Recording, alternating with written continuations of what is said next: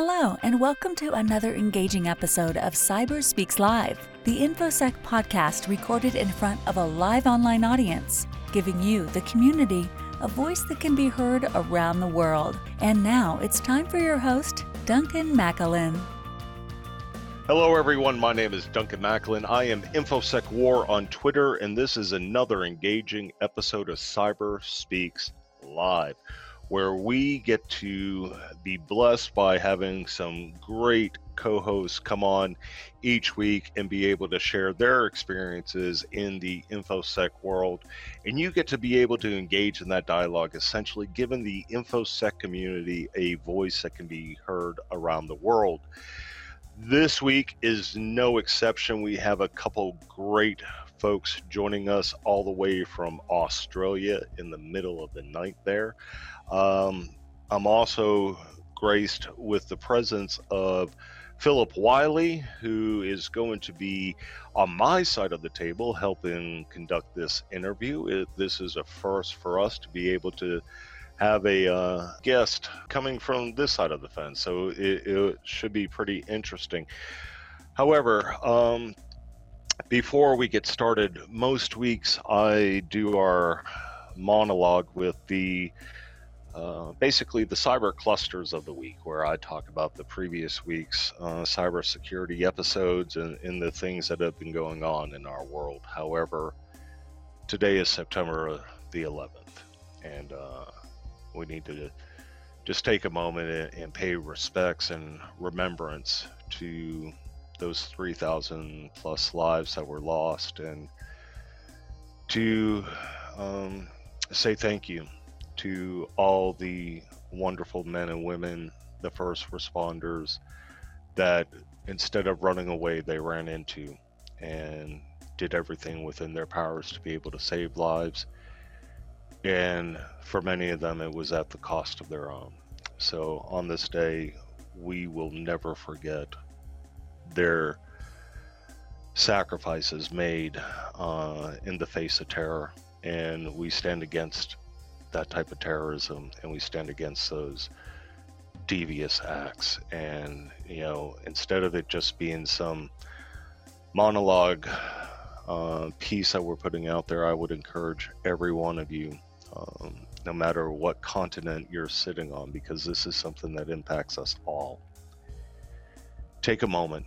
When you see one of those first responders today, walk up to them, thank them for their service, shake their hand, give them a hug.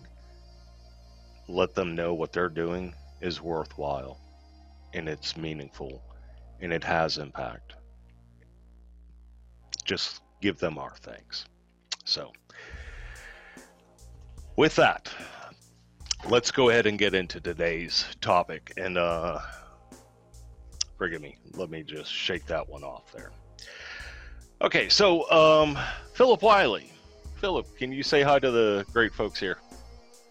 Hello. Okay, well, allow me to join you today. It's a pleasure.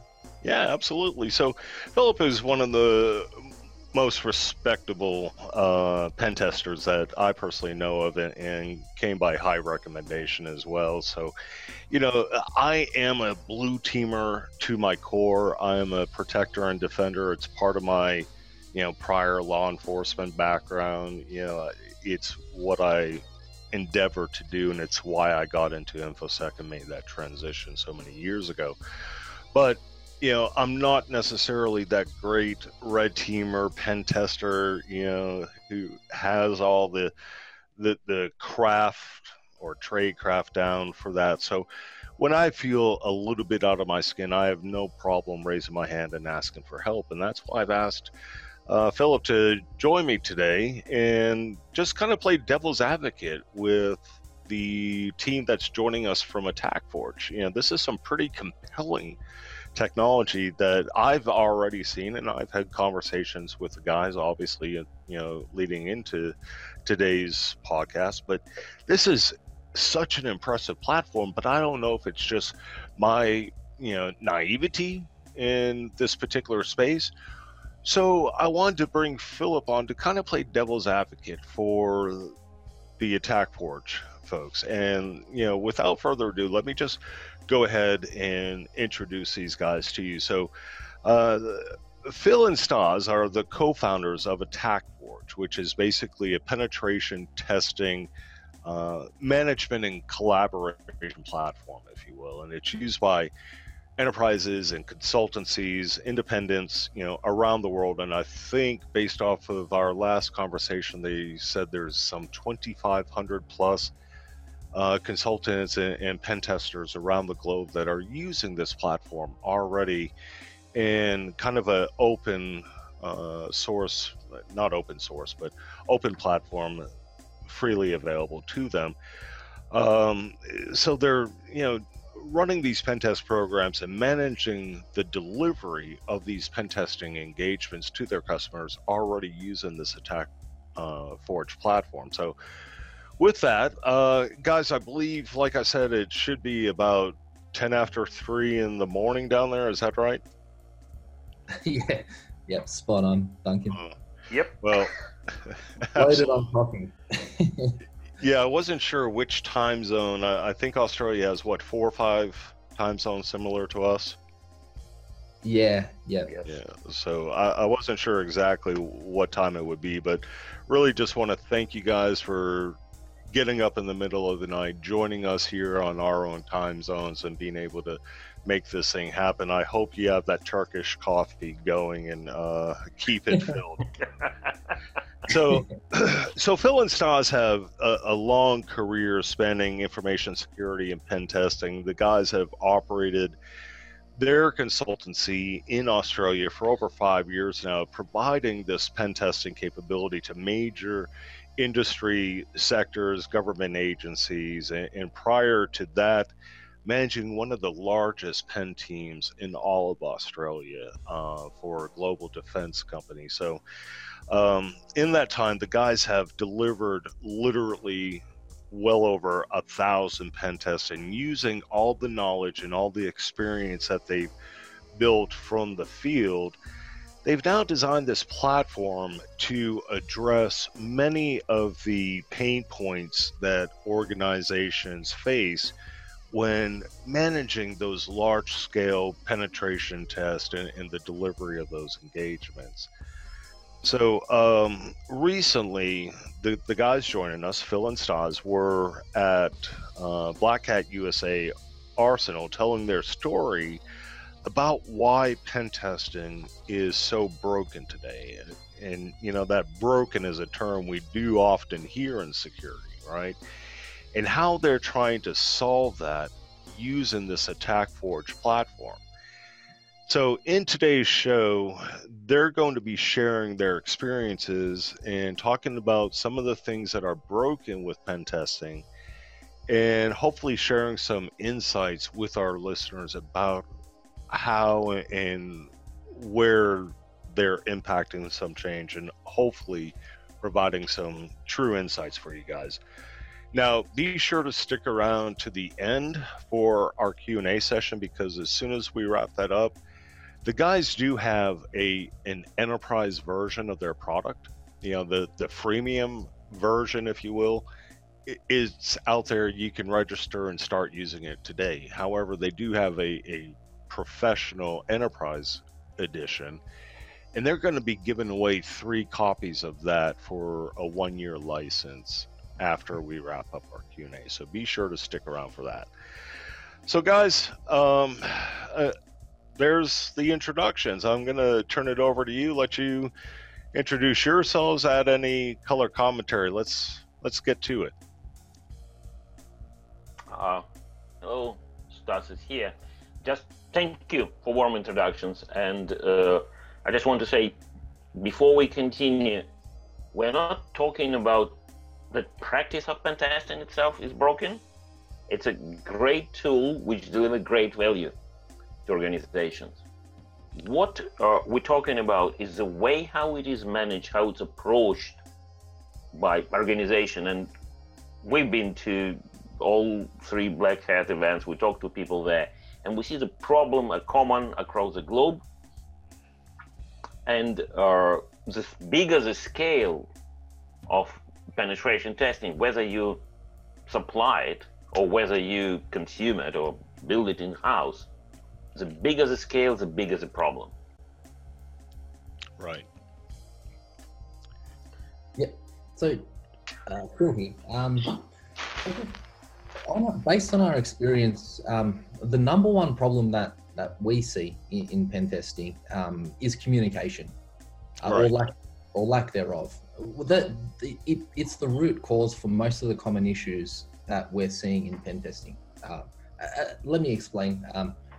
So poor communication during scoping and planning, what we end up with is a very poor understanding of what should be tested, how it should be tested, what's required in order to test it properly. It creates a gap in assurance. So the customers perceive that they're getting a pen test done, and once they complete that exercise, then everything's good. The reality is, a lot of the time, information is misleading, is not there. There's very little engagement in the way of communication between developers or people who are actually writing the software, creating the problems that we're finding, and also the pen testers. Well, it sounds like pen testing in general shares a lot of the same communication issues that we see throughout InfoSec. Absolutely, and it's not something which is a recent phenomenon. It's the problem is it's been compounded now because pen testing is something that's growing with pace. We're seeing 20-25% compound annual growth year on year. It's a lot of it is compliance and regulatory driven, and obviously a fear of being hacked.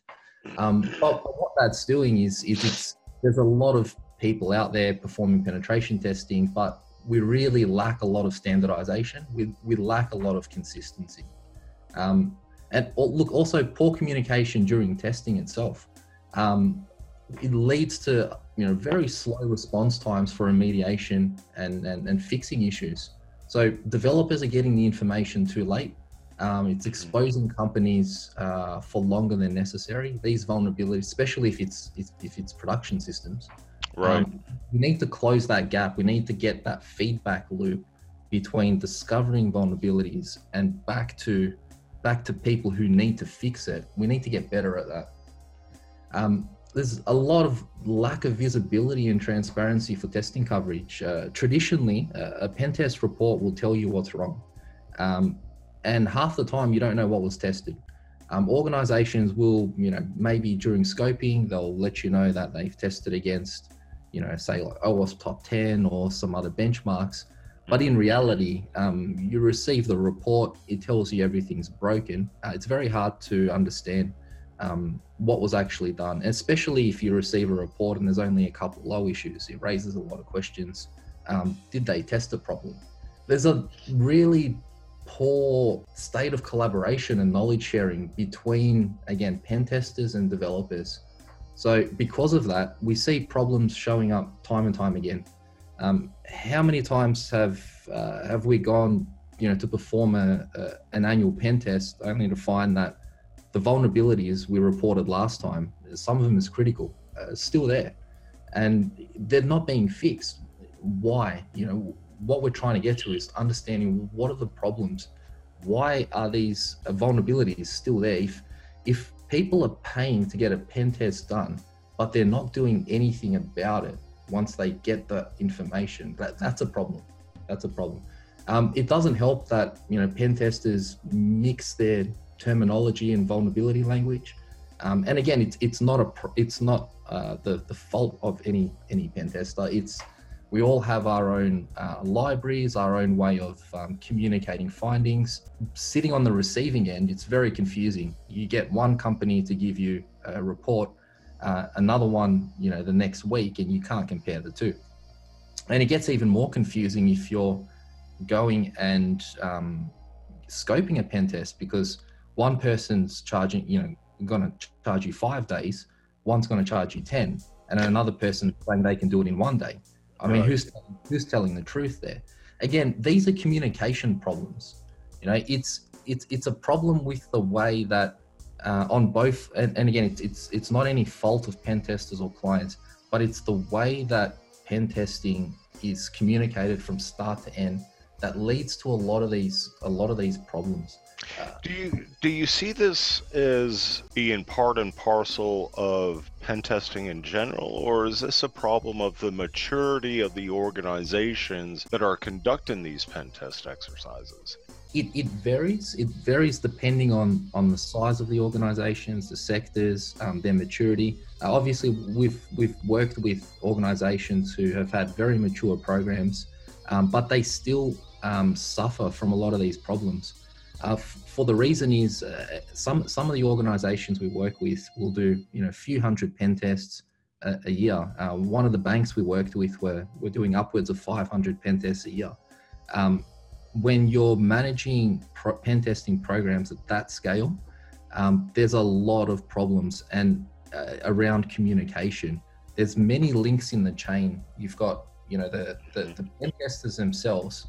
Then you may have their technology leads or consulting leads, and then project managers, and all of the links in the middle, and then you've got the people on the outside, the developers. And unfortunately, what we find is we go into these engagements, half the time we don't have the information we need to start on day one, because there was a lot of poor communication during the planning stage, people not understanding that as a pen tester, and one of the pet problems that we hear all the time, which is very frustrating, is you're a hacker, you figure it out.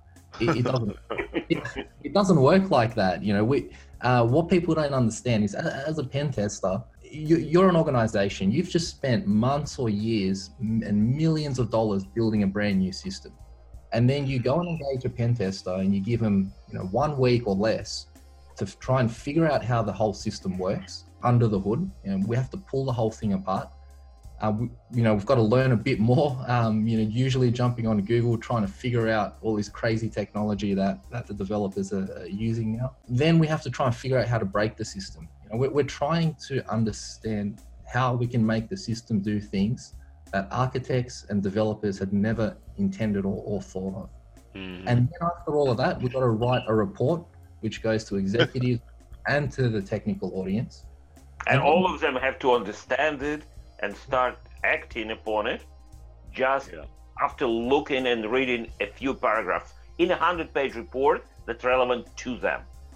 Yeah, and then after all of that, we have to jump into these countless meetings to discuss the findings over and over and over again, juggle retesting, and by the time retesting comes, we've already moved on to 2 or 3 projects, maybe 10 at that point. So again, there's collaboration and communication are really the key problems that we're seeing, which are sort of plaguing organizations in terms of being able to move faster.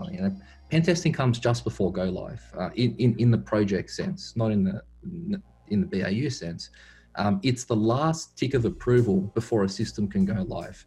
So you've got a project team which is sitting there, burnt out, spending the last 12, 24, 36 months building this system, and they just want to get it out into the world. Do you see that as just a tick box function for these teams, just to get what their real goal is, and that's to have this production system rolled out? Or do you see this as part of their security by design approach? It varies. It varies, and there's organizations we work with that take their pen testing very seriously. They want to use it as a tool to get better. They want to measure how much better they're getting. They see the value in that. Unfortunately, there's organizations we work with, large and small, which use it as a tick box because they know they can't go into production without it. And I guess as pen testers, it's challenging for us in those situations, because when we go into the scoping and planning phase, we want to cover as much as we can. And the reason for that is we want to provide a high level of assurance to let them know that, if an attacker were to attack your systems in this way, this is what they can do. But when a lot of things are getting called, out of scope, that creates a problem for us as an industry, because, all of a sudden, if they get hacked down the track and everyone points the finger and says, oh, why didn't you pick it up? There was a pen test was done. Yeah, but how was that pen test done? During the scoping phase, let's say we were testing an API and we said, okay, well, we need information to talk to your API. Give us some sample requests. Mm-hmm. And then developers will, or sometimes clients will say, no, you figure it out. We're not giving you anything. Well, you're making our lives impossible, because we don't know how to talk to your system if we don't even know where these endpoints exist. And these are honestly these problems. And I'd love to see what sort of Philip's experience is as well, because Stas and I, we talk to a lot of pen testers around the world, and we work with freelancers, again, from all over the world. And these problems are not sort of ones that we just see here in Australia. It's the industry itself. I think there's a lot of organizations have a lot of fear of what's going to happen from the results of a pen test. Will I lose my job if there's vulnerabilities there? And again, it's a stigma, I think, that we need to work through as well, that it's a good thing to get testing done. We're trying to help you. It's better now than these vulnerabilities being picked up in the wild and then your tomorrow's page one news. So it sounds like these problems have been around for quite a long time, though. So we're not really seeing anything new here, or at least from what I'm hearing, that's what I'm getting. So what are other people doing in this space to address these issues? Oh, yes, you're right. This problem been from the day one of pen testing. It's just getting more and more through three-level layers of management. It's someone I can get on Slack. Look, I cannot reproduce your problem. Oh, did you try this? This is a screenshot. Oh, yeah, of course, now I can reproduce it. Now I fixed it. What about this place and that? And that changes. When we talk to each other, we see each other differently when we see each other comments through chain of email. I agree 100%. And I've always said it, and Carol listening in will agree with me and back me up on this. I'm a huge proponent of getting all the players in the same room at the same time. It does so much to be able to expedite the processes, eliminate the bullshit, and really just work together as a team. And that's why coming from the blue team background, I'm a huge proponent of these colors, purple. Let's make these red teams, blue teams cohesive and collaborative and working towards the same means. And that's ultimately to protect and defend the organization. We're just coming at it from different angles, and we may use different tool sets and different techniques and procedures, but at the end of the day, we're all charged with the same mission, and that is to be able to protect and defend that organization. So what's your story then? I mean, what led you to building this tool, AttackForge, to help solve these problems? Phil and I operate a consultancy here in Australia called Cybersecurity Hub. Mm-hmm. Well, mostly pen testing, some governance, risk, and compliance as well. It's small. We're self-funded. We operate out of own profit. So it means that answering phone calls, all strange time at night. Really? Like 3 a.m.? That's a little bit more fun than on Friday afternoon. You receive a phone call from a client telling, when I gonna get my report? Or a pen tester doing on client request late night pen testing, non-pro times, sort of, and asking, but the credentials are not working for my authenticated pen test, where I can find those. We also work with, and I've been previously on the receiving side of pen testing, and I do remember things like CISA calling the team and asking, we spend $2 million on pen testing a year. Can someone tell what most prominent problem? What are the 10 most $1 million to find? And then some poor intern would have to spend next week going through PDFs, whole set of 500 PDFs to create a spreadsheet and then produce a chart. And next year it's another 2 weeks. That's Right. That's frustrating on both sides. And reality is, as Phil just said, this is a communication. This is people are too far away from each other. Back to our story. We work with, being a small company, we have to be very efficient. Mm-hmm. We build Attack Forge initially for ourselves. As I say, we eat our own dog food.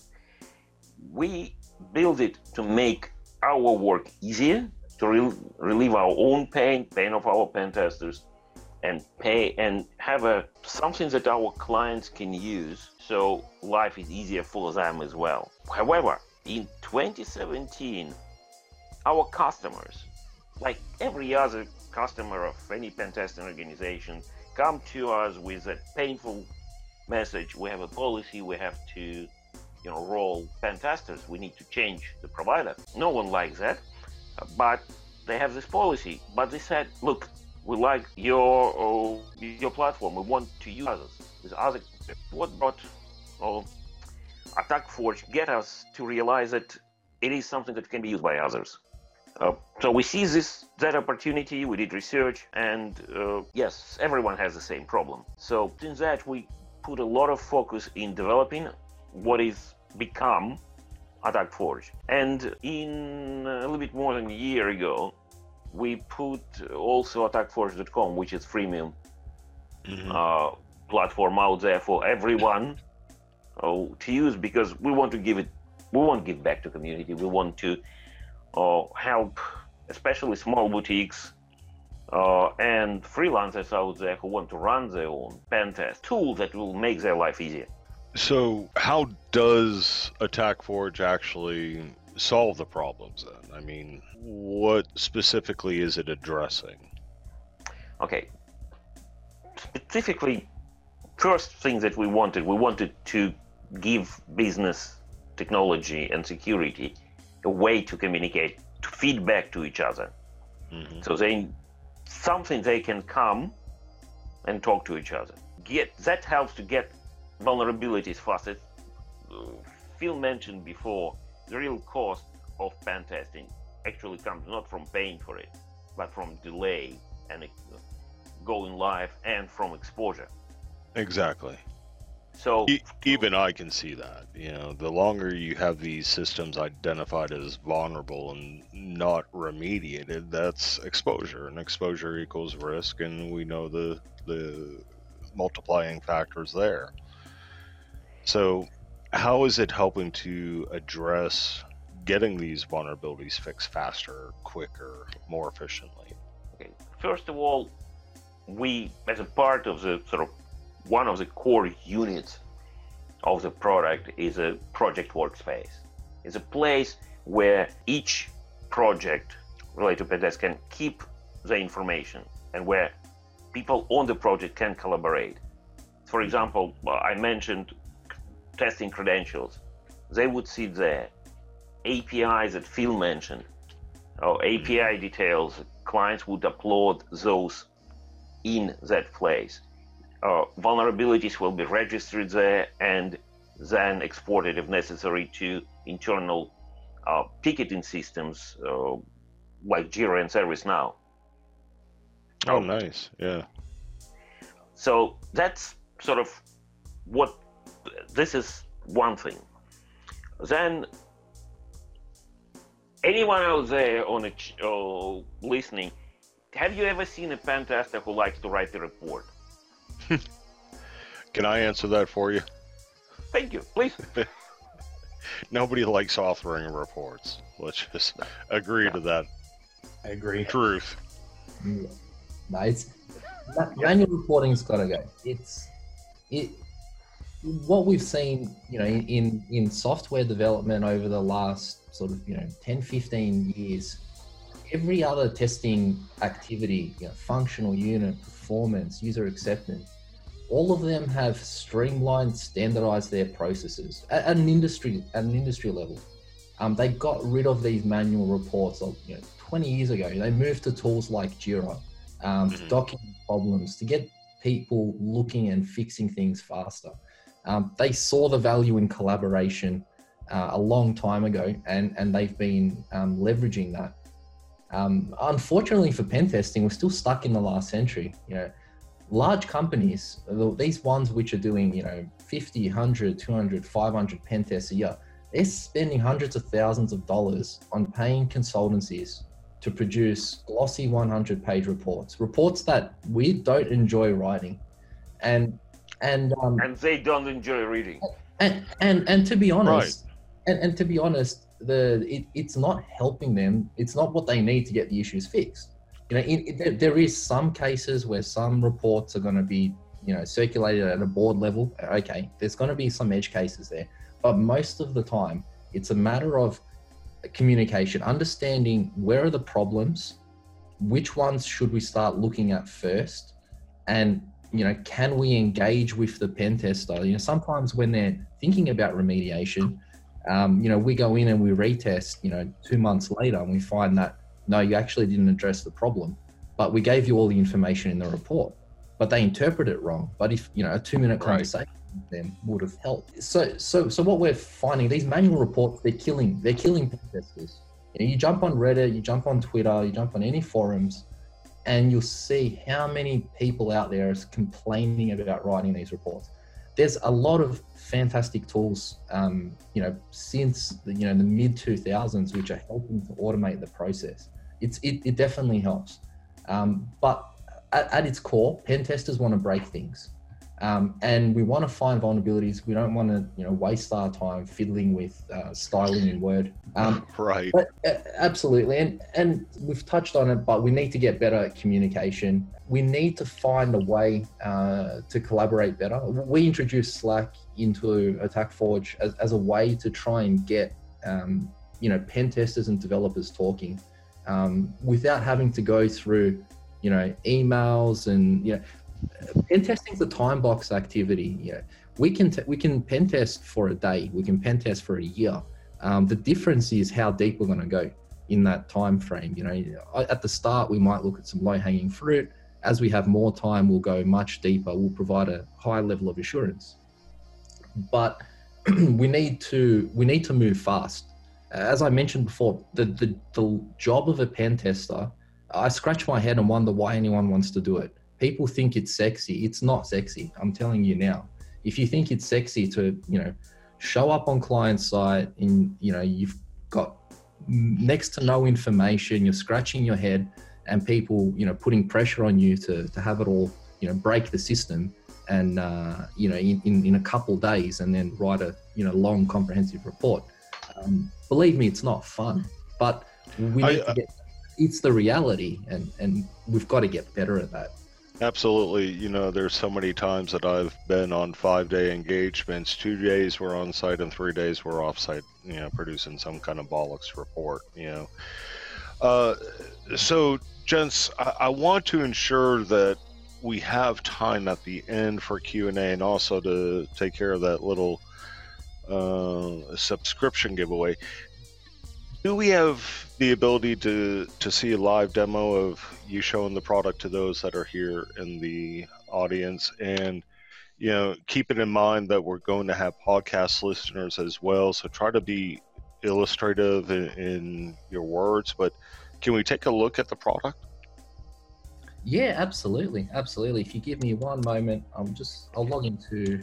While Phil doing that, I want to point in another big problem that we believe AttackForge addresses. That's consistency. We mentioned before that every other pen test is different from a previous one. True.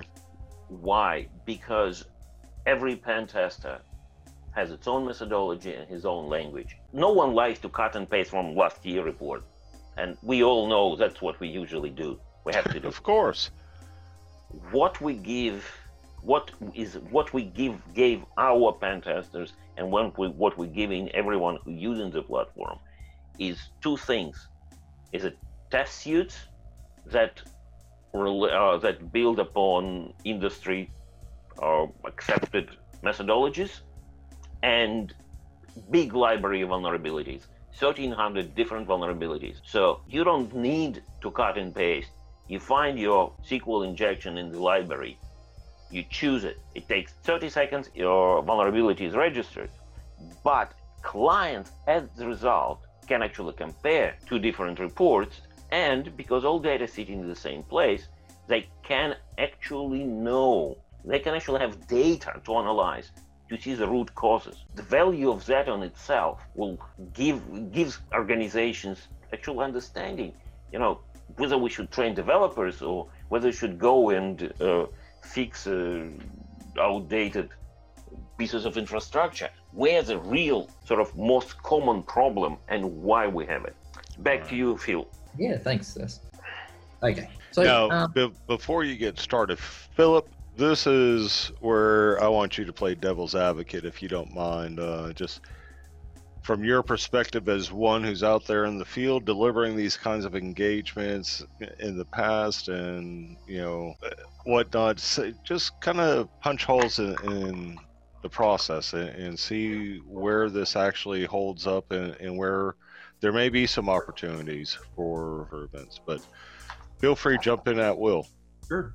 Actually, this is good timing because I was reviewing some other similar platforms for my company, and we tested some different ones, so it's interesting to see this.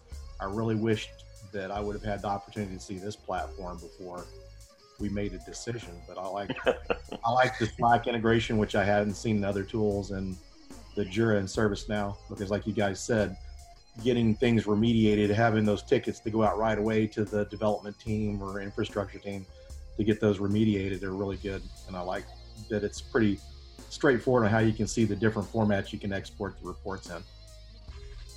Yeah, look, thank you, Philip. And honestly, we believe that communication, again, the speed of communication, ease of communication will help, and from our experience, will help people take a lot of pain points away from pen testing.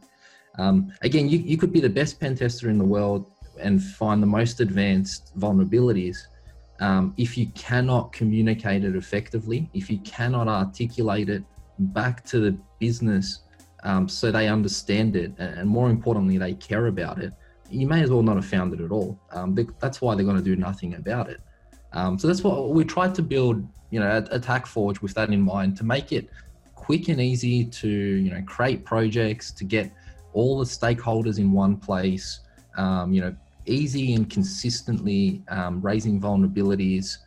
So it's easy for pen testers, but it's consistent for the people consuming the findings, and try and remove a lot of the pain away, like report writing. There's better ways to address that instead of wasting organizations' resources and pen testers' resources. Yeah, that was one of our pain points, is collaboration. One of the reasons I recommended getting a platform similar to this, because one of the things we ran into in most places I've worked, they have like a binary, just an executable report generator, and you have to have someone to constantly keep that updated as new vulnerabilities come along, and then you run into bugs. So, having someone to take care of all the time, report changes, you tweak the report, then you got to go in and change things, and they're really cumbersome. And if you're working on a pen test with someone else, then you've got the report generated and you pass the Word document back and forth to update. So the collaboration thing is very helpful in pen testing.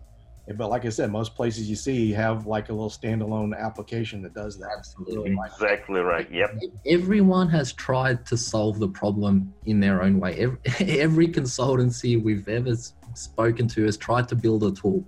And it's just that to us tells us that there's a problem. If everyone's out there feeling compelled to have to build something to try and solve these problems, then we, as an industry, we have quite a wide problem to address. But we've done things a bit differently in what we've done. Again, AttackForge, we've built it to be a collaboration platform, so it's customer facing, it's stakeholder facing. We get all the right people in the one place.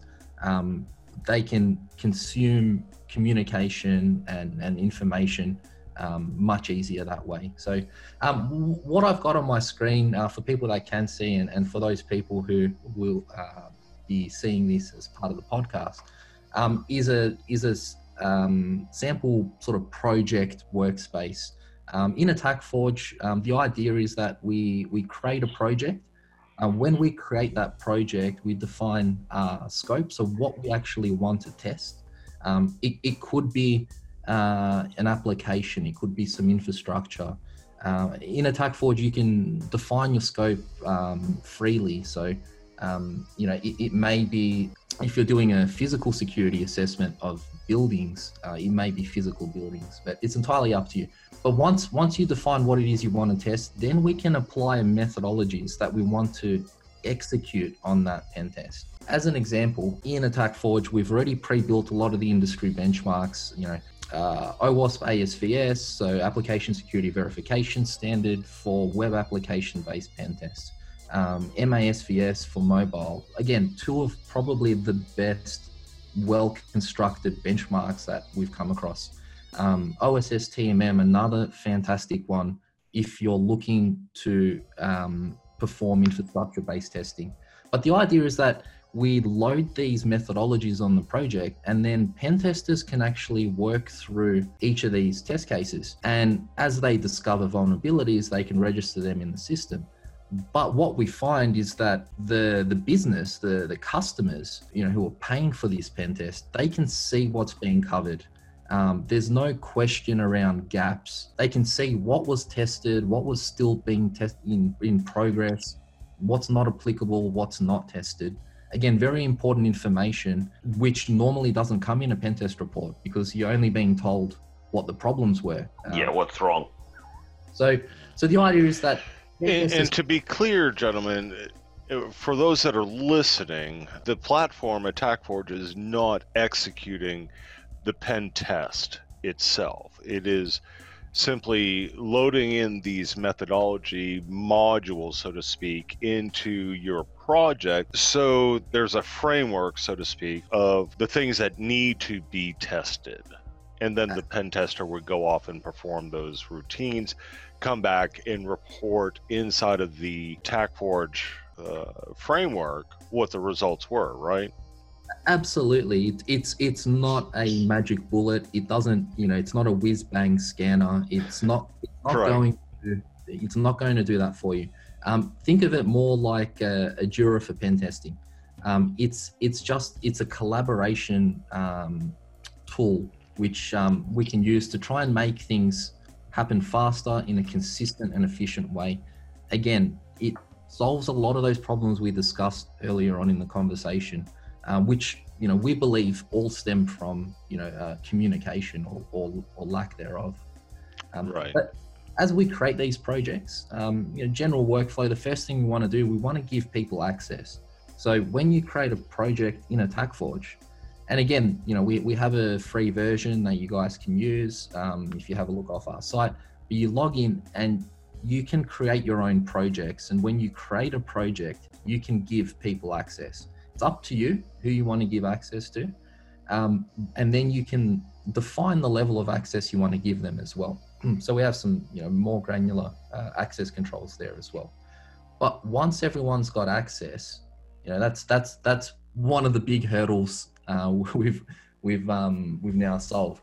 Now we need to start collecting information. So in AttackForge, when you create a project, there's a workspace where you can allow people to upload and share files with you. Again, this is where we want to capture, test credentials, solution documentation. If we're doing mobile assessments, this is where they can upload binaries. If we're doing code review, this is where they can upload the code. Again, we capture and store and manage it all in one place.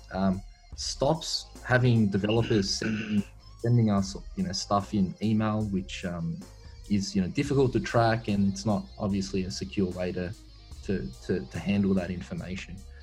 But once we have all that information, everyone's got access. We can send commencement emails literally from AttackForge. We click one button, email everyone on the team, let them know they've started.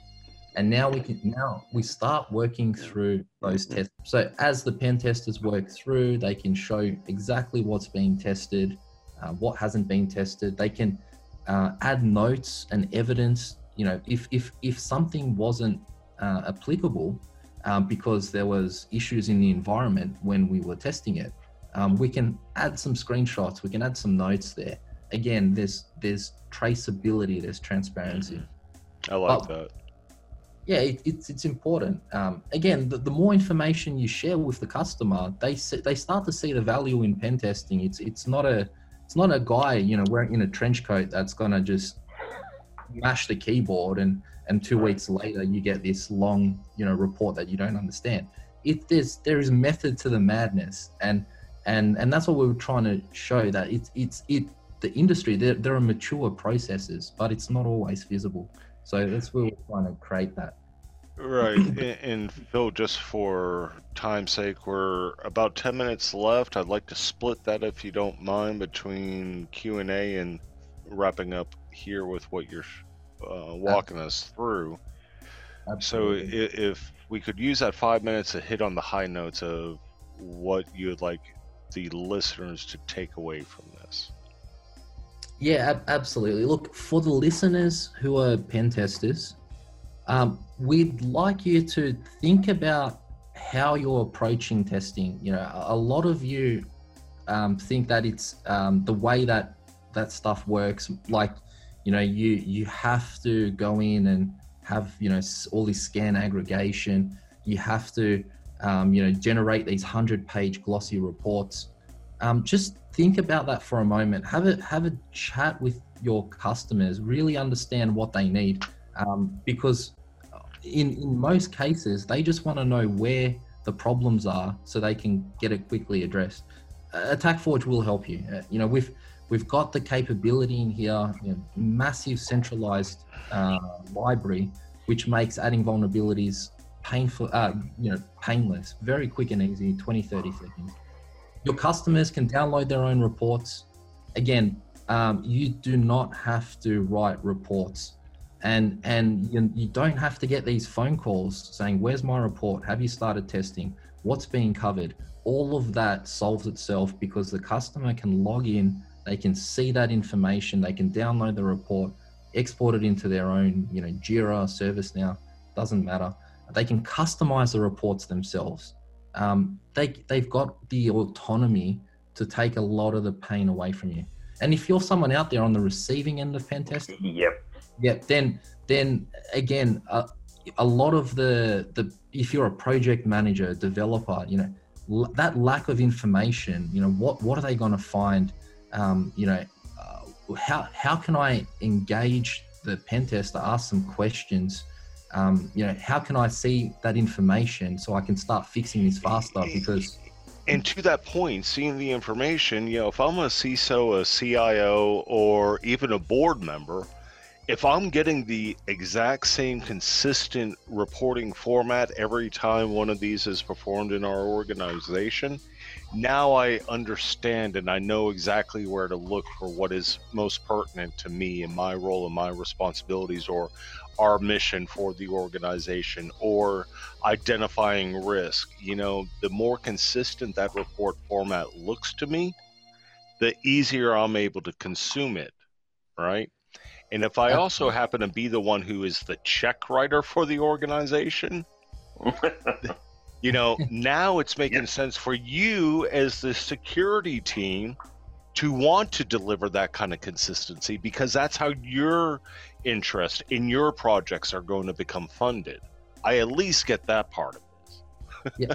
Oh, look, absolutely. As Stas mentioned, we built this from pain.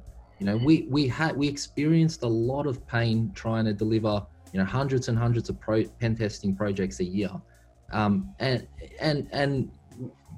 those, the lack of, transparency, visibility, communication, collaboration, these are the problems that everyone feels on a pen test, whether on both sides of the fence. So again, it's these are the types of problems we're solving in AttackForge. Phil, let's throw this pen or this poll question out there. I know we had it set up, but I was really kind of waiting for the right time, and I think this is it. Guys, I want to throw this out there. Please answer based off of historical. And the question is, how do you measure the success of a pen test? Is it by the size of that report? Is it by the level of the technical details in it? Was it the level of coverage, the depth of coverage performed during the actual testing? Or was it the speed of how quickly you were able to remediate those vulnerabilities? We're going to give just a minute. I'm going to leave this up there while, Phil, you can continue on. I want to make sure we got this out there. I would suggest that one of the sort of other side, again, I've been a lot on the receiving side of pen testing. One thing that we can show is analytics. Now, like every other testing activity out there, the data now not in a PDF, Word, whatever, in a shared folder somewhere. Now that data in the database. When it is in the database, you can slice and dice and actually extract value out of that. Historically, what was I better 1 year ago compared to now? You can compare it. And that's what having that data in one place allows to do. And CISA can log on and see and do that play to understand, should I ask money for developer training, or should I ask money for infrastructure engineers training? It leads back from what Stas was saying. It's an executive saying, we spent many millions of dollars on pen testing. What are the top 10 problems? I mean, that information should be readily available. And that's what you can get. What is currently on the screen is you can see your organization, your client, top 10 most frequent vulnerabilities, top 10 test cases leading to vulnerabilities. Right. And that's great to get that historical perspective as well. So, gentlemen, we're at the top of the hour. I want to get into the Q&A. This has been fantastic. Philip, do you have any holes that need to be punched, or what do you think, just based off of what you saw these past few minutes, and try to be brief? Yeah, I've seen competing products, and like I said, I wished I would have seen this before we made our decision. One thing I was just kind of curious about is what all type of tools do you import from? Do you support Nessus and Burp Suite input? Look, that's the number one question we get. Always the first question. Always the first question. We don't support Nessus. We don't support any of the tools, and I'll tell you why. When we initially built AttackForge, we put integration in for Nessus, for Burp as a starting point. What we found from pen testers was they were spending a lot of time importing all of this noise into AttackForge, and then having to filter out that noise. And then the information that was being imported was inconsistent between all the different tools. And so the amount of time for them to actually get that information in a state where it can go back to the customer or back to a developer so they know what the problem is and can start fixing it, there was a lot of pain there. And that's where, and from the customer side as well, again, you don't want to go and give them, they don't want to be receiving, scanner information. They need something a bit more useful. So what we did, we actually, to address that problem, we spent about 6 months working with both sides of the fence to try and figure out a way to solve that. We came up with a centralized issue library, leveraging like publicly available industry sources of approved vulnerability language. The two data sets that we built into AttackForge is CWE and CAPEC. So both data sets from MITRE organization, which again, for anyone who's a pen tester would be familiar with. These are vulnerabilities that have already been peer reviewed over many years. People have argued around the syntax, around the structure of these vulnerabilities, to the point where most people can agree that this is how we talk about these vulnerabilities. Again, endorsed by US Department of Defense. But what we did, we built that library in, and we make it easy for you to select vulnerabilities from there. As an example, for people who can see my screen, I can keyword search for, like, say, reflected cross-site scripting. All of that information is now available, pre-populated. I don't have to go and write that. I don't have to worry about having that information peer-reviewed or QA'd, because I know that it was already reviewed when it went into the library. Right. I can add new information myself. We do have a lot of the vulnerabilities that scanners report already in the library. So yeah, to sort of long story short, we switched it off. We don't believe that it actually helps, to be honest. There's a lot of other tools out there which do it well, but it's not what we're trying to do. Philip, does that answer your question? Yes, it does. All right, fantastic. So not that way, but that's a really good, interesting way of doing things. So thanks for that explanation. So we do have a few questions in the queue. Carol, I'm going to run with these if you don't mind, just in the interest of time. So the first one that we have, and I do not recall who had asked it, my apologies, but would going to a real-time continuous pen test model help alleviate the effort in doing a yearly or bi-yearly test?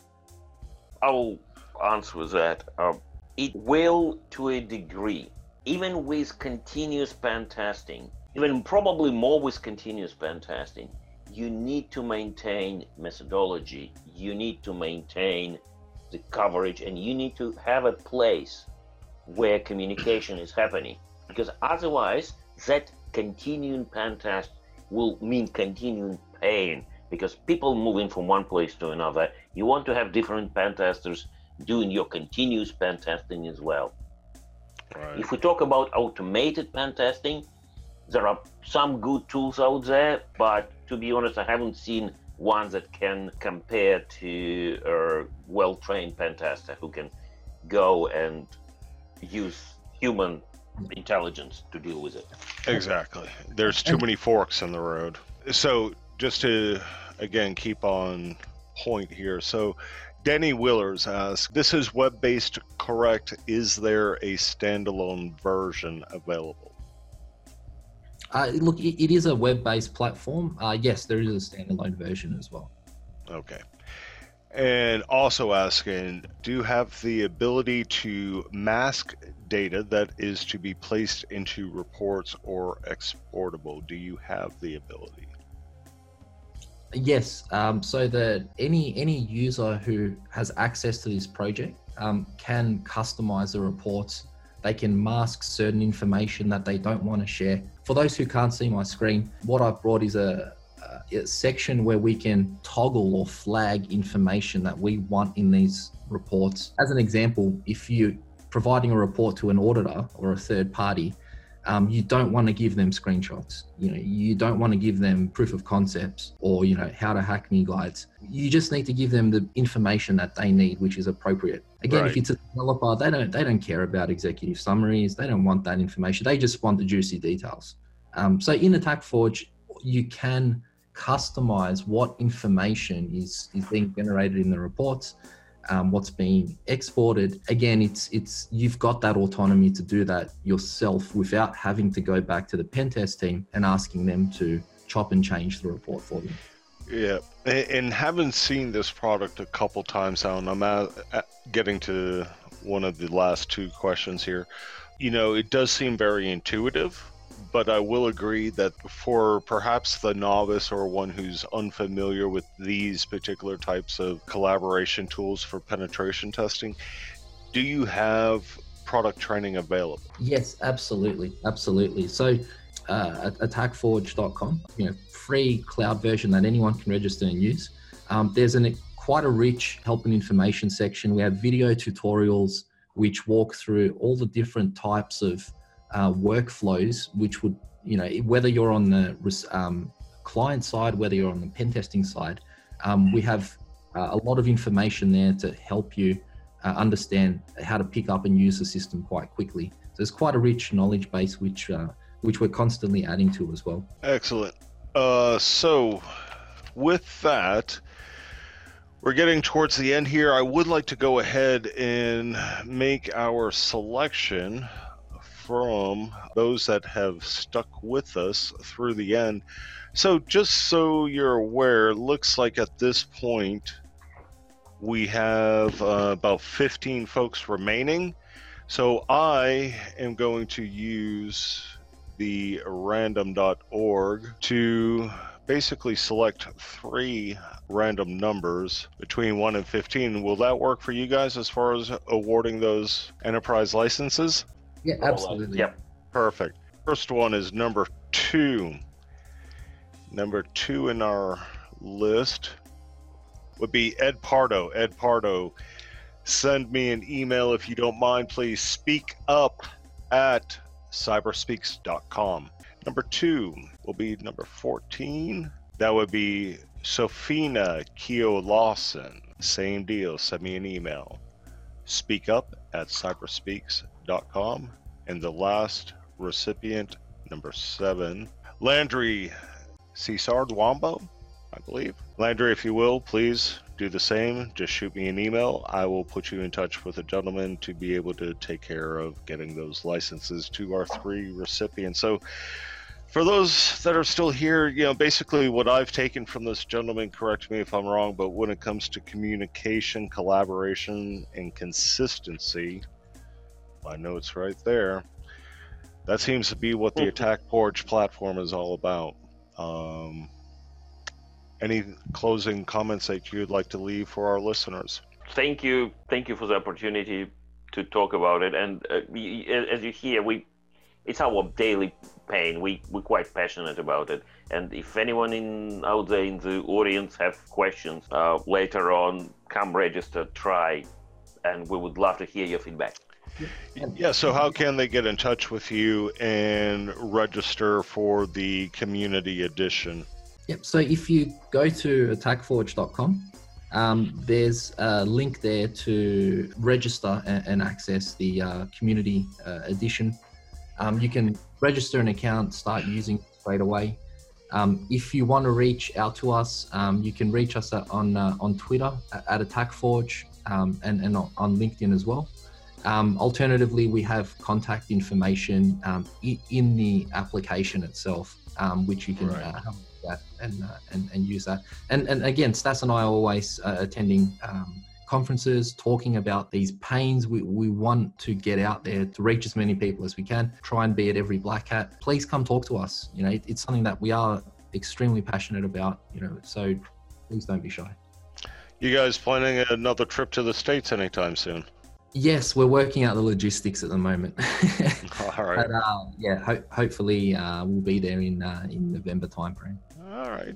Do share when you get more intel. So with that, I would like to thank all 3 of our Phils. Carol, thank you as well. We have a full house here, 3 Phils and a pair of Macklins. So, there you have it. Folks, just some show notes. Gentlemen, thank you again for joining us in the middle of the evening. Feel free if you want to drop off now. I'm just going to close with a couple minutes here for our listeners. So coming up next week, we will be rejoined by the very first guest co-host on CyberSpeaks Live, Marcus J. Carey from the Tribe of Hackers movement and everything that has gone into not only the books, the conference. This is in its own wings and soaring. So can't wait to have him back on the show. We are going to be talking about the 2nd edition of the Tribe of Hackers books. This is basically for the red teamers. Go figure. Back to back, focusing on you guys. After that, we're going to be working in a couple others and then getting totally prepped for, of course, Cybersecurity Awareness Month, all month long in October. So those are some of the things that are coming up. If you would like to participate, come on the show, be like a Philip and, help run things from this side, please reach out, let me know. Also, if you have any show ideas, concepts, other companies you'd like us to take a look at and get them on the show, let us know. Speak up at cyberspeaks.com. Once again, my name is Duncan Macklin. I am reachable on Twitter at InfoSecWar. You can also look me up on LinkedIn, Duncan Macklin. That is McAlyn. And this is another week in the books. Thank you, ladies and gentlemen, and it's a wrap. Thank you for joining us on this episode of Cyber Speaks Live. Remember to visit our blog at cyberspeaks.com to sign up for our newsletter of upcoming episodes and special guest co-hosts. If you'd like to be a guest co-host or sponsor the show, please email us at speakup@cyberspeaks.com. That's all for this week. And as always, stay safe and secure out there.